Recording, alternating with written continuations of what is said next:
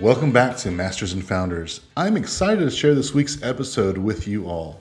I had the opportunity to chat with John Arrow, co-founder of Mutual Mobile. John is constantly thinking of ways to improve business and innovate industries. Starting his company at just 22 years of age, John has taken his young entrepreneurial spirit to unbelievable heights. John is someone who can see a gap in the market and make something happen. Let's jump right in and hear how John got his start and where he wants to go in the future.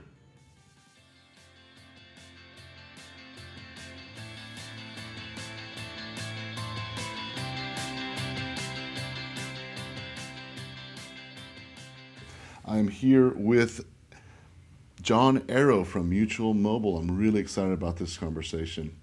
Thanks for being with us. Dan, really happy to join you. Thanks for coming by our office. I love this place. I was just telling you how wonderful and beautiful this is. So those that can't see it, we do have the video on Masters and Founders Facebook group, so you can watch this.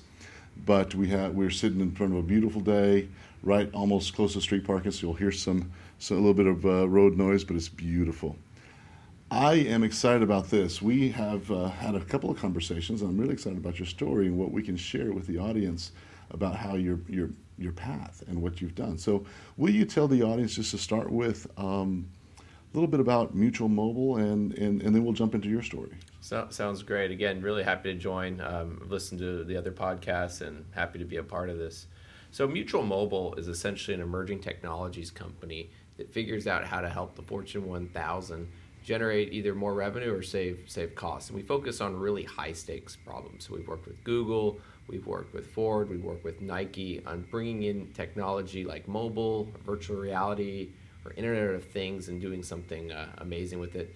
We have about 200 people right now, and they're some of the brightest in the industry as it relates to emerging technology. Really cool. How old is Mutual Mobile? We're coming up on our 10-year anniversary soon, so we're 9, but next April will be 10. Congratulations. Thank you. So let's go back to the beginning. Let's go back to becoming the founder. As you know, Masters and Founders is all about people that have masters. Anyone that's got 10,000 hours in their craft, following their passion. A founder is someone who started a company, and you're one of both. So let's talk about that. Where did it start for you? So it started at the University of Texas, and I got the job the old-fashioned way. I was the only person in the room at the time. And so kind of started the company by myself, and very quickly found some amazing co-founders at the university. We were all involved in aviation, and I got my pilot's license as a freshman at UT. I met my co-founders there, and we kicked it off. And it was something where in the early days of the company, we were splitting our time between classes and building the organization. Wow. So when did you know that you wanted to start a company? Is it right in college? You're like, I'm just going to do this. There's no, I want to go get a job thought process? That's a great question. It's something that some of my earliest memories involve wanting to work for myself. So growing up, I was that kid going door to door, trying to sell different knickknacks and trying to, in the Austin hot summers, selling lemonade on the street corners. In the winter, I would have a hot chocolate stand. And so as early as I can remember, I was kind of had this entrepreneurial streak in me. And it's funny, it was one of those things that probably drove my parents a bit crazy. I have this vivid memory of being 8 or 9 years old, and we would always go and try to sell our elderly neighbors, whatever it was that day that we had thought of. And they were this super sweet, nice couple, and they would buy it from us. One day, I remember going door to door with my best friend, and we had found these plants. We lived on a green belt growing up, and we found these beautiful plants, and we said surely they would like to buy them. So we rung the doorbell. They both answered together. I still remember this, and they looked at the plants, and they just shook their head, no. We don't want to buy these plants. And thought that was kind of strange. So being an eight-year-old, we went back to doing what we were doing before and started playing. Later that afternoon, I hear my mom, kind of in almost an angrily or frustrated voice call me in and say, why did you dig up our neighbor's plants and try to sell them back to them? And so I didn't make that connection that they were their plants. But this was a recurring theme that early on I realized that it was amazing when you can come up with an idea and you're self-reliant on executing it. And so I got involved in the internet during the dot-com boom. I was 11 or 12 then, but kind of realized what you could do then. And so we'd do different experiments. And when mobile happened, I realized it was going to be like the dot-com boom again, but wanted to figure out how to build a sustainable company versus something that was just living in the limelight. And when that mobile happened, was that you were in college? You were like, this is the thing I want to chase. Exactly. 2007 is when Steve Jobs first announced the iPhone. 2008 it shipped. 2009 is when the App Store happened. And so I have this vivid memory of sitting in a dorm room and watching the recorded video of Jobs announcing the iPhone and realizing, wow, this was going to fundamentally change the way that the world worked. And a lot of people at that time realized this was going to be a significant device. I think what made myself and my co-founders really stand up and take notice is that we saw it as this inflection point that was as significant as the TV or the internet or the wheel. That the world was going to be different afterwards. Wow. So you had that thought, like, this is going to change the world and I need to be part of that. And that was kind of really the catalyst, was, wow, this is going to change the world. I want to be a part of fostering that and figuring out how we can accelerate that faster. And you know, we didn't know what we didn't know at the time. We just knew that, wow, this was going to be incredible. We wanted to be a part of it. What were you studying in school? Was it technology or were you studying other things? I took a buffet of courses at UT and switched my major many times. So I started as an economics major. I switched to advertising, got some computer science in there as well, and even some sociology, and I left one course shy of a degree, I believe, in sociology. Nice, very nice. But I'm pretty sure my parents think I graduated, so. Well, we won't tell. Won't tell. I like that. So, tell me about the people that you worked. Well, I've got so many questions, and I'm going to start over. Sure. Your first app, because you were talking to me about that. I thought it was pretty fascinating. Well, I love talking about this one. It's funny though, just taking a step back. The reason that I really wanted to start the company was it was a selfish reason. I wanted to find other people that were passionate about that technology, and so we needed something for everybody to rally around. And then going back to the first app, we knew that the company we wanted to build was going to be about kind of solving these high-stake problems. We didn't want to just throw software in the store and see what happens. So kind of the funny thing that we did as a first project together was this application called Hang Time. And so Hang Time used the accelerometer in your phone to figure out how high you threw your first iPhone. And this was something that it's as ridiculous as it sounds. The thing that made it even more ridiculous was we made a leaderboard so you could track to see who threw their phone the highest. And now, this was not some amazing design feat. This wasn't brilliant engineering. The reason that it was successful was because there were less than 100 apps in the App Store. Today, there's about 2 million apps in the store. Wow. We did it when there were about 100. And there wasn't much to buy, and so if you got your fancy new iPhone from the Apple Store, the first thing that you did was you browsed the App Store and you said, what says Hang Time? And we sold it for 99 cents, and before we knew it, we had tens of thousands of people downloading it and using it, and this leaderboard kept rising. So we'd see it go from about a half second to 1.1 seconds. And the funny thing I like to show is, like, I mean, this is a pretty high throw that I just did there in this room. It didn't hit the ceiling, but that was only about 0.4, maybe 0.3 seconds. Okay. And so the people that were throwing this, they were getting into it. And before we knew it, we said, okay, the scores are leveling out. Let's go work on building a real company. Nobody looked at the scores. Nobody went back there. It wasn't until a couple months later we happened to check the leaderboard, and there was a score for about I think it was 17 seconds or so. And get in touch with the guy, ask him how he hacked their app because we wanted to fix it. And as I was telling you earlier, the crazy thing about it was he said, no, I didn't hack it. I went skydiving. And then as soon as he did that, the name of the game became, who could wait the longest to open their parachute. The scores kept rising. Apple pulled it from the store, and rightly so. It became dangerous at that point. It became dangerous, and it wasn't something that we wanted necessarily to be known for. It wasn't your intent. It was never your intent to do that. It was just, exactly. It was just a fun thing. It was a great way for my co-founders to get to know each other. And it was named the second dumbest iPhone app of all time by Gizmodo, which is one of the awards we don't have up here at the office, but we probably should. I would. I'd display it proudly. Maybe we should. The thing. I mean, even more than the award, and even more than just kind of the exposure and the notoriety around it, is it made us realize, wow, it's thrilling to create something on this new platform and have people immediately be able to access it. If you think about the traditional software distribution model, you would have to go down to Best Buy or to Circuit City or to Egghead, and you would buy a piece of software, you put the CD in your computer, and you cross your fingers and hope that maybe it would install, right? I have that vivid memory, and I'm sure you do too, of software being difficult to install. You would never know if it would work. Right. And then even when you could download it on the internet, it was the same thing. There was so much different fragmentation and hardware, you never knew if it was going to work on your computer. So it was a real pain.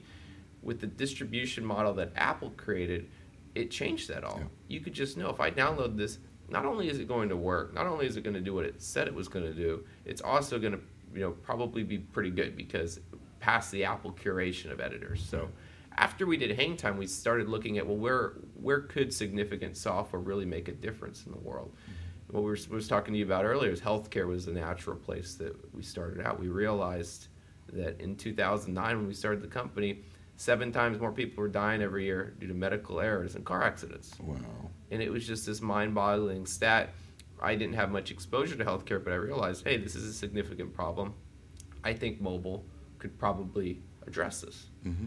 And so we dove in with kind of our beginner's mind, our nascent mindset, and said, how could the iPhone specifically fix this? And we realized that the incumbent problem was this paper and pen workflow, where doctors, nurses were writing down information, and there was a lot of places for small details to get messed up. And every so often, somebody would get the wrong medication or an order of magnitude more of a medication, and it would kill them. And so unfortunate, and in my mind, so preventable too. Right. So we created this application. We found a healthcare company that wanted to partner with us on it and created something that took that paper and pen workflow and simply moved it over to the iPhone. This is pre-iPad. So we launched this in some hospitals and kind of had our first fire hose moment. We were learning about FDA approval and all that, and we got it in the hospital. And before we knew it, patients who were under the care of this app with their nurse or their doctor, they were having less medical errors. And it was this moment that, wow, okay, this really works. We might be onto something here. And so not only that, it helped the company too. It helped the healthcare company sell a new product. So that was the gravy. And then we started looking at other high-stakes problems. We went to education. We figured out how can we keep kids in school who have literacy problems by creating textbooks on the iPhone and the iPad. How can we look at the financial services and figure out a way that make banking easier for people? So we started looking at it with that same mindset. How not so much how can we necessarily drive revenue for our customer or help them save money. Yes, that's important, but how can we really solve some high-stake problem for a user that previously technology hasn't been able to solve? Really cool. So now the question I was going to ask you is, what are some of the companies you've had an opportunity to work with? That's one of my number one is working with the people. I love our employees and getting to work with just people who know way more about emerging technology than I do. That's the most thrilling thing. A close second is getting to work with these amazing companies. We've worked with the majority of the Fortune 500 on something, and so the ones that without any particular order, I mean, the ones that just come to mind most recently is we worked with the founder of Uber early on his company StumbleUpon, bringing them to the iPad. And this was before Uber, and we were talking to Garrett Camp, who was the original chairman, and is still the chairman there. Getting access to those types of people and getting to listen to their ideas, and I remember even hearing him talk about this last mile problem before Uber existed. Yeah. And so just thinking about where it was today, and this is not something that was that unusual. We've had this moment again and again. We got to work with Google in 2010 when we had more mobile engineers at Mutual Mobile than Google did. Wow. Which seems absolutely insane. Yeah. But at the time, kind of right place, right luck, and desire to build something great. We were Google's vendor of choice on building a lot of their internal applications. We built Google Wallet. We built Google Boutiques. We worked with them on a lot of high-stake problems. One of the things that has amazed me the most about our customers, we got to work with Nike on this incredible application that united skaters around the world and built out this whole community. This one time at our office, we turned our office into a skate park and invited the local skating community in Austin. Wow. And it caused a bit of damage, as you might expect, but we learned a lot from it. I'd say by far one of the most meaningful applications that to me is we've gotten to work with Under Armour. We built MapMyFitness. Oh, wow. And got to partner with MapMyFitness on that, and then they were acquired by Under Armour. And if you look at this, every day across the world, over 200 million people log in to use a piece of technology that we built. And it's, instead of about, throwing their iPhone in the air, this time it's about going out and getting physical fitness.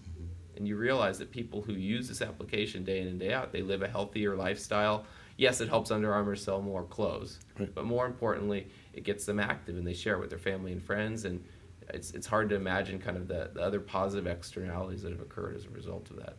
I was laughing with you because the first unintentional consequence of your first app was like, oh, maybe putting lives in danger, but the rest of the time it's like you've created this real value for other companies and helping save lives in some of the apps, and that's really, really wonderful. One of the things that I wanted to touch on that I think is super important is, especially for our audience that's trying to build their own business and do their own thing, how do you go, many people think, I got to go build this map, I've got to go build this business plan, I got to go raise money. I mean, there's just this path. But yours was a little bit different. You actually didn't raise money. We didn't. It was something that was incredibly important to me. I grew up in Austin. I saw the trials and the tribulations of the dot-com boom and bust, and I realized I want to make a company that's profitable from day one.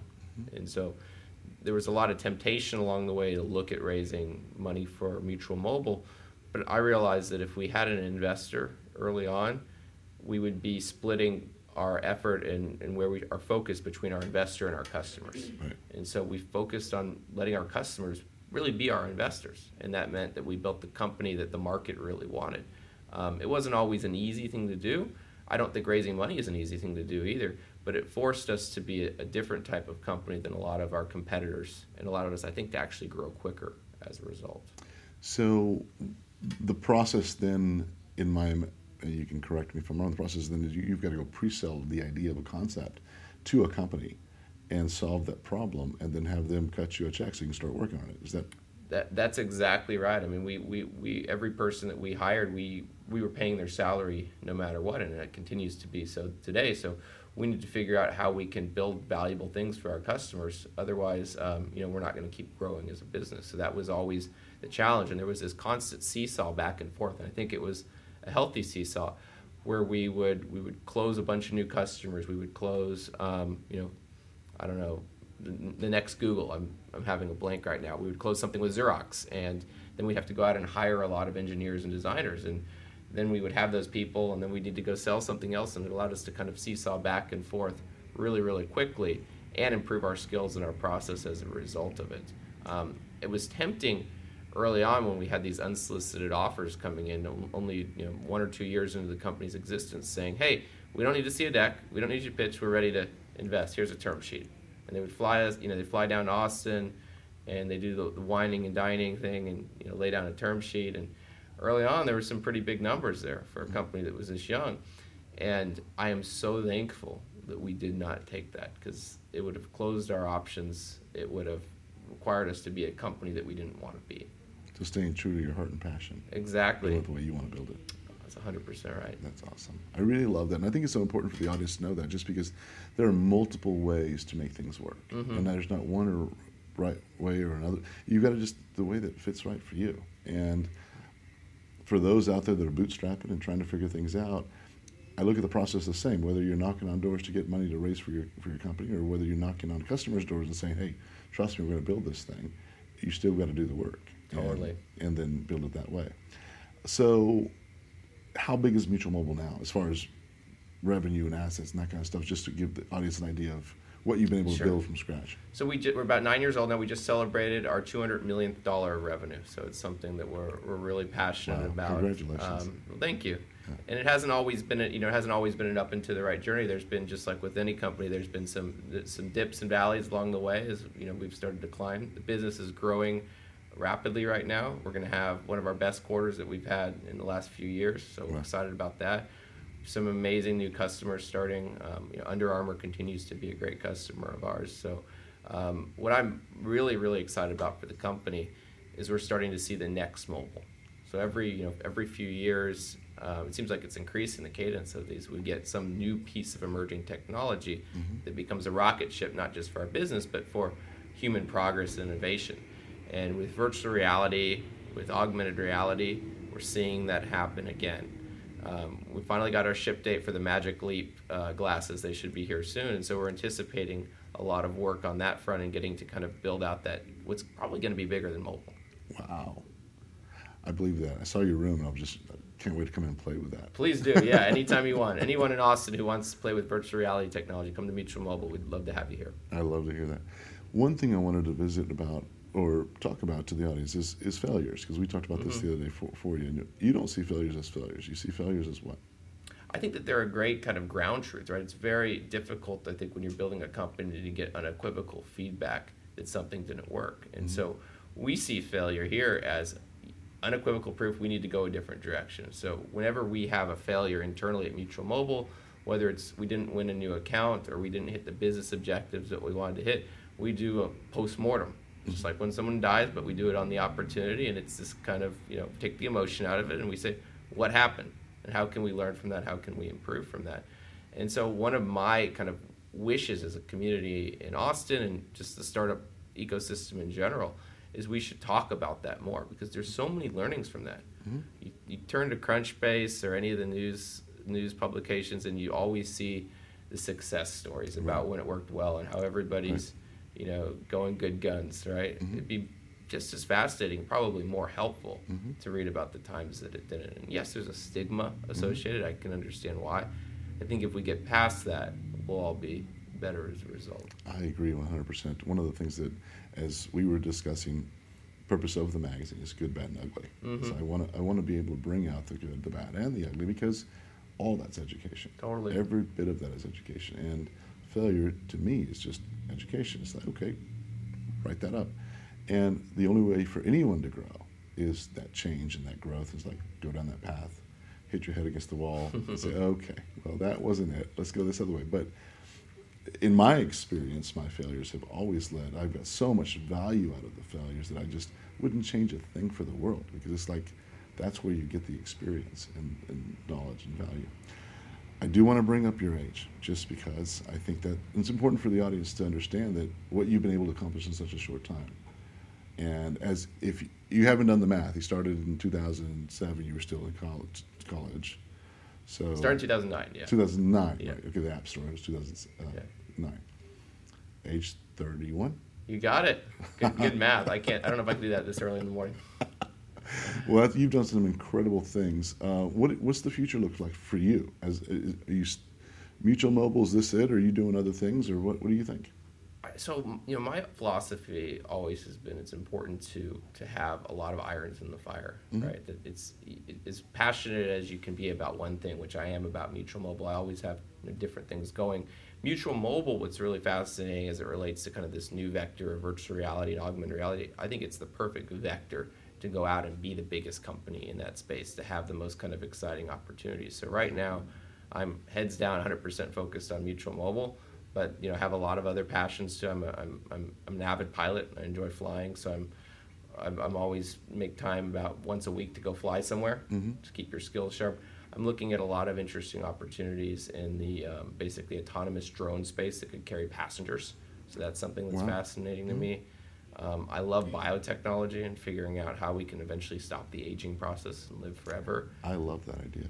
I think it's almost here. It's a good thing. Wow. I wish I had. I don't know if I will have anything to do with it, but I hopefully will get to partake in it. Well, I definitely want to go grab a beer with you and talk more about that piece. Yes, let's do it. For sure.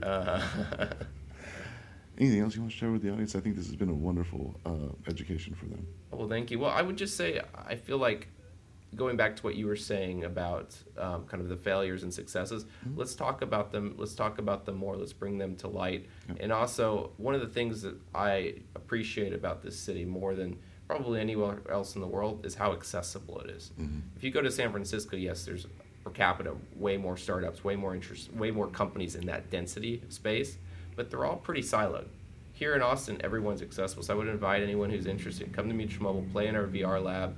Let us know if we can be helpful in any way. That is part of the community. I've talked to so many people that I was having a conversation. Was it you that we were talking about? What name Austin in one word? And I said community. Is that? I think that it was us. Yeah, we were having coffee you and I. Yeah. That was spot on. Yeah, because it is exactly what Austin's about. Is just reaching out. I need help with this, or I just want to have coffee. And everybody's so open, and I think there's the growth and energy and just creativity that happens and just being able to be that open is unstoppable, in my opinion. Couldn't agree more. Thank you so much for being with us this morning. I really enjoyed this and look forward to hearing more about the things that you're working on. Thank you very much. All right, take care.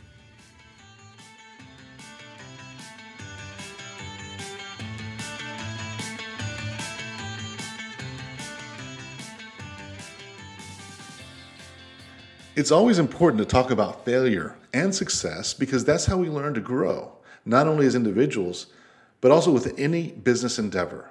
I'm so lucky to be here in Austin and get opportunities to reach out and talk to folks like John. The Masters and Founders team includes me, Dan Dillard, producer Mariah Gossett, and audio engineer Jake Wallace. Thank you to everyone at Founding Austin for your support. This show just continues to grow and our community is thriving. Make sure you are a member of our Facebook group. The link is in our show notes. And today we challenge you to share the show with a friend or a loved one who you think will like our interviews. We will be back next week. Thanks for listening.